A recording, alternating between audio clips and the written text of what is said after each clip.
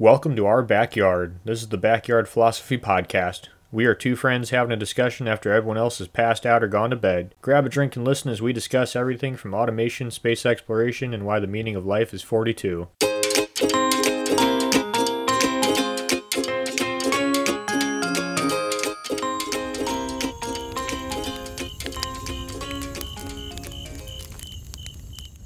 From time to time, we all misplace things or lose something. It's almost human nature to do so.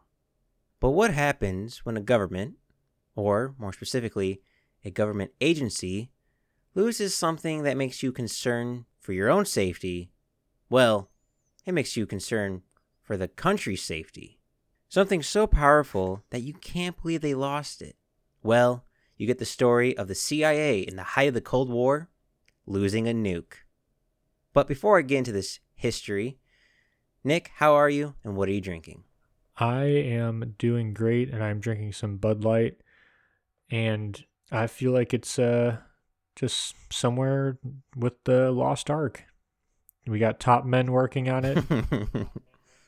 Well, I'm joining you with some Clyde Mays, and to me it's very surprising that a government could lose anything. I don't know about you, but nothing says competence like the U.S. Sorry, I couldn't get through that statement with a straight face. This is a story of failure, repetition, and something so profound, I'm surprised it isn't a movie yet. Is the 1960s, America and Russia, the forefront of espionage, and fighting a war in the shadows. A war between democracy and communism. Well, to strengthen communism in the world, Russia has been assisting other communist countries, one specific one to become a powerful force on the global board. China.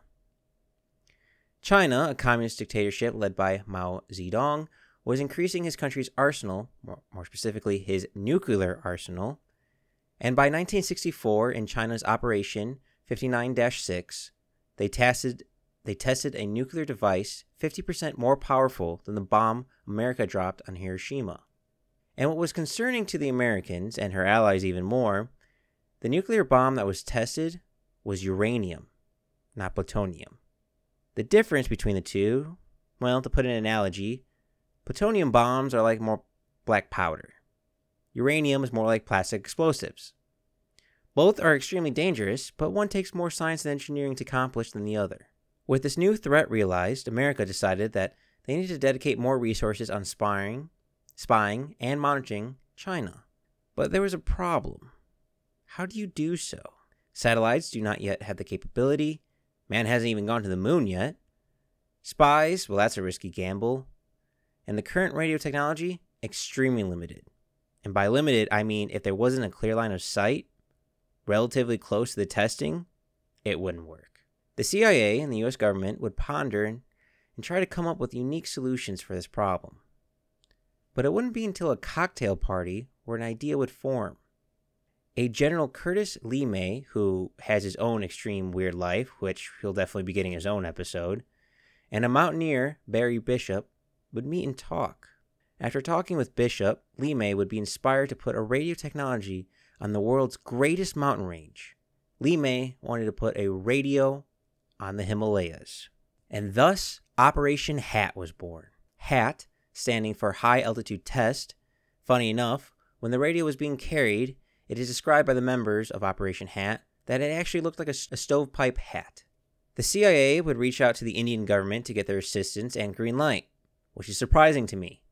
The CIA had a tendency to do what it liked, but I think they knew it was a 100% chance they would say yes, especially at this time period when India just got done fighting a war with China a few years earlier. I guess the enemy of my enemy is my friend. The CIA decided to put the radio not on the tallest Himalayan mountain. No, that'd be crazy. So they chose the second highest mountain. They chose Nanda Devi, a mountain with its peak about 25,643 feet tall. It happens to be also surrounded by circular mountains, a circular mountain range composed of 10,000 plus tall mountains. A place so isolated, there is a valley in this circular mountain range that is called a sanctuary. It is called that because it is so untouched and hard to get to. So hard, the British explorers who first made it to the sanctuary said it was harder to make than making it to the North Pole. And from there, you're not even done. You still have to summit Navi Davi itself, a mountain at this time that had only been summited by 6 people, and 3 others who tried, but died. The CIA said, not a problem. Hold my beer. I think a more apt turn of phrase would be hold my cocaine. Well, initially, they ran into some problems. The first being that they realized they couldn't fly to the peak. Second, this radio tower would have to be unmanned and self-sufficient. And thirdly, survive the weather and isolation of having no infrastructure on top of a mountain. The first problem, not being able to fly there, that's fine. We'll just get some mountain climbers to carry the equipment up the mountain.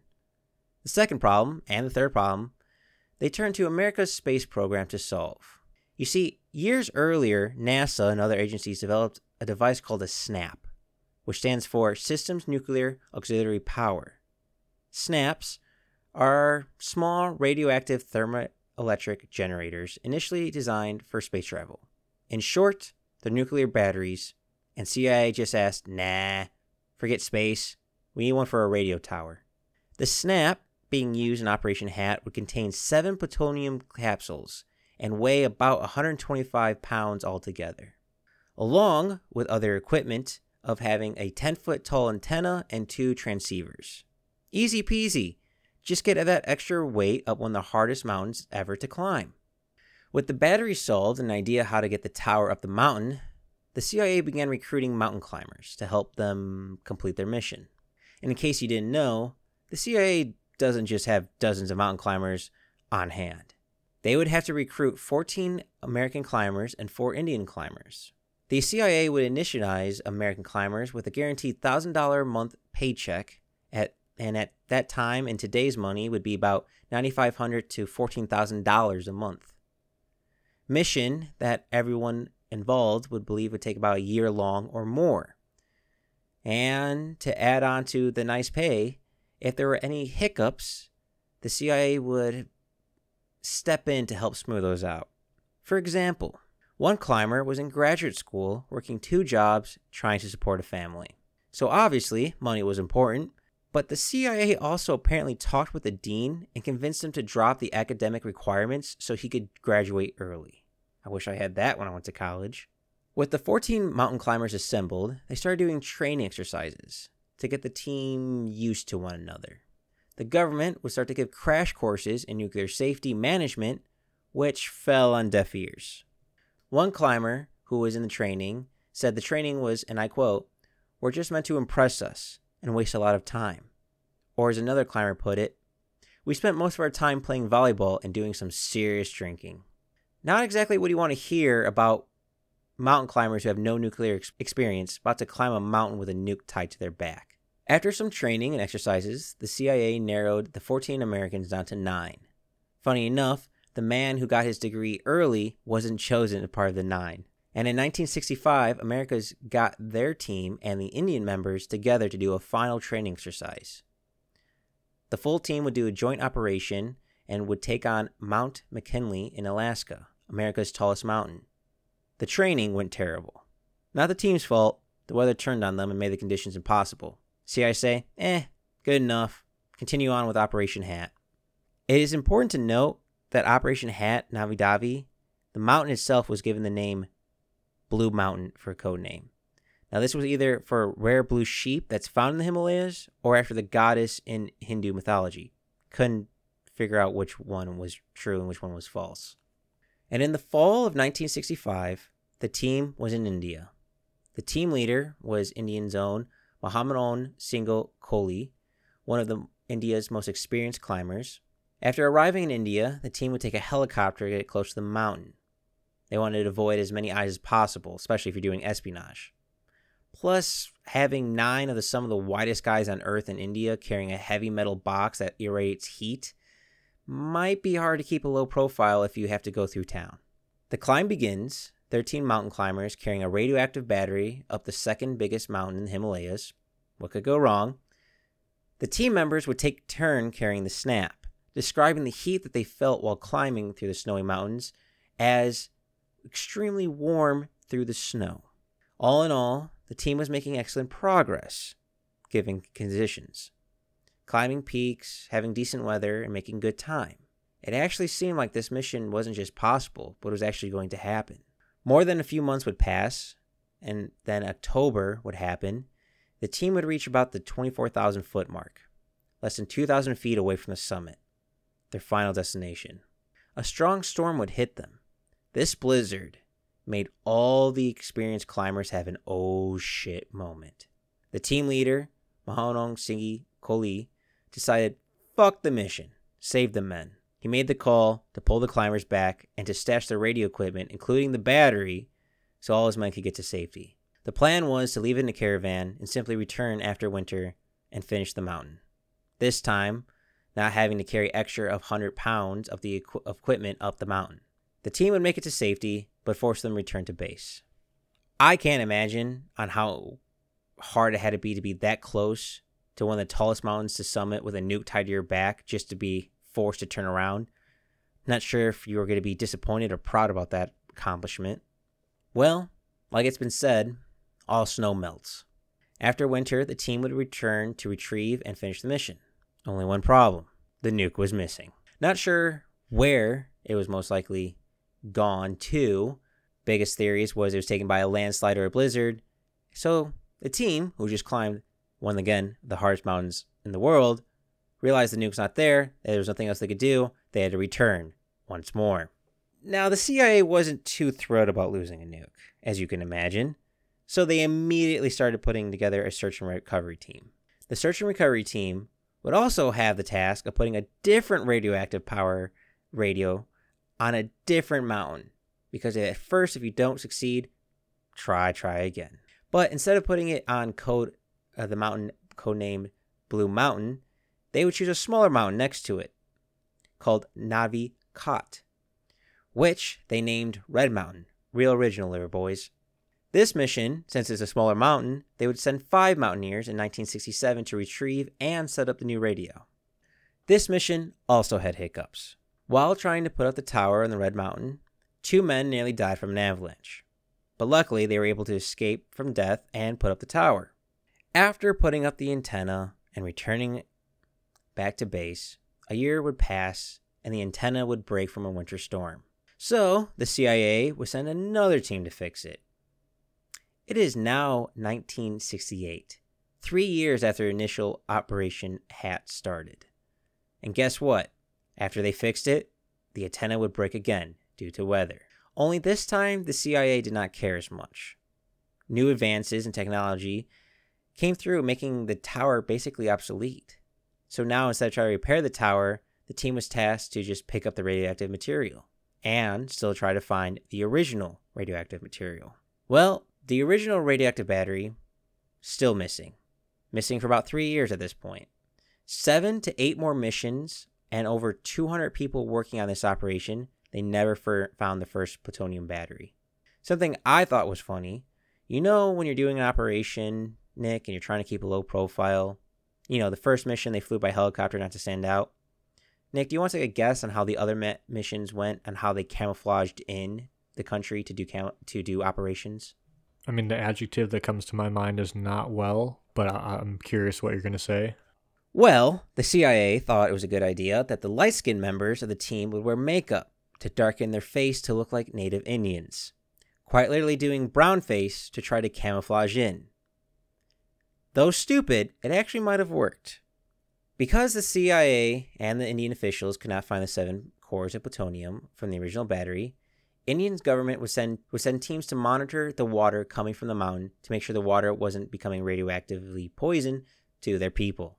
Now, I think it's a good point to point out that this mountain range that the CIA was putting nuclear batteries on, it's the headwater for the Ganges, the river in which hundreds of millions of people depend on. Oops. Yeah, big oops. Luckily, no spikes or evidence of radioactivity in the river, at least that's what they say. The best guess of what people think happened to the plutonium is that a storm took it, and it's in one of the Himalayas' many glaciers. But, like many things during the Cold War, there are lots of rumors. Some of the rumors include Pakistan agents climbed the mountain just to steal the plutonium, and some other extreme possibilities. Overall, this story was supposed to die in history, never see the day of light. Until the 1970s, a journalist by the name of Howard Kahn, who was writing for the Outside magazine, not Rolling Stones, he was not at the Rolling Stones yet. He did write a nuclear story for the Rolling Stones about another nuclear cover-up, but Operation Hat was the Outside magazine where he was working at. It pissed me off researching this article on how many times people made that mistake over and over again. Anyhow, when the story was or about to be published, a lot of government documents began to fly all over the place. Even a letter was made to the President of the United States that the article was coming out. All in all, once the article was released, nothing came out of it. No big publicity or more investigation was done. Some books and interviews were made, but that's the only major thing that comes from it is sometimes the people in India blame a bad flood on the CIA losing a nuke in their mountain range. And that's the story. You have the CIA took some mountain climbers, strapped a nuke to their back, and sent them up a near impossible mountain. And they were surprised when the mountain climbers lost the nuke. And I do have to say, I have read so many declassified documents on this. Well, not many, but about a dozen. Reading declassified documents, they suck. I do not like that's a hard read. But yeah, Nick, that's the story. CIA sent some random mountain climbers up a mountain with nukes tied to their back, and now that nuke is still somewhere in the Himalayan range. I feel like someone's got it. I feel like we should be able to find that, especially now, if it was still out there. You'd be surprised, but hopefully someone did find it, because I would like it not to poison the water for millions of people. With that being said, thank you all for listening.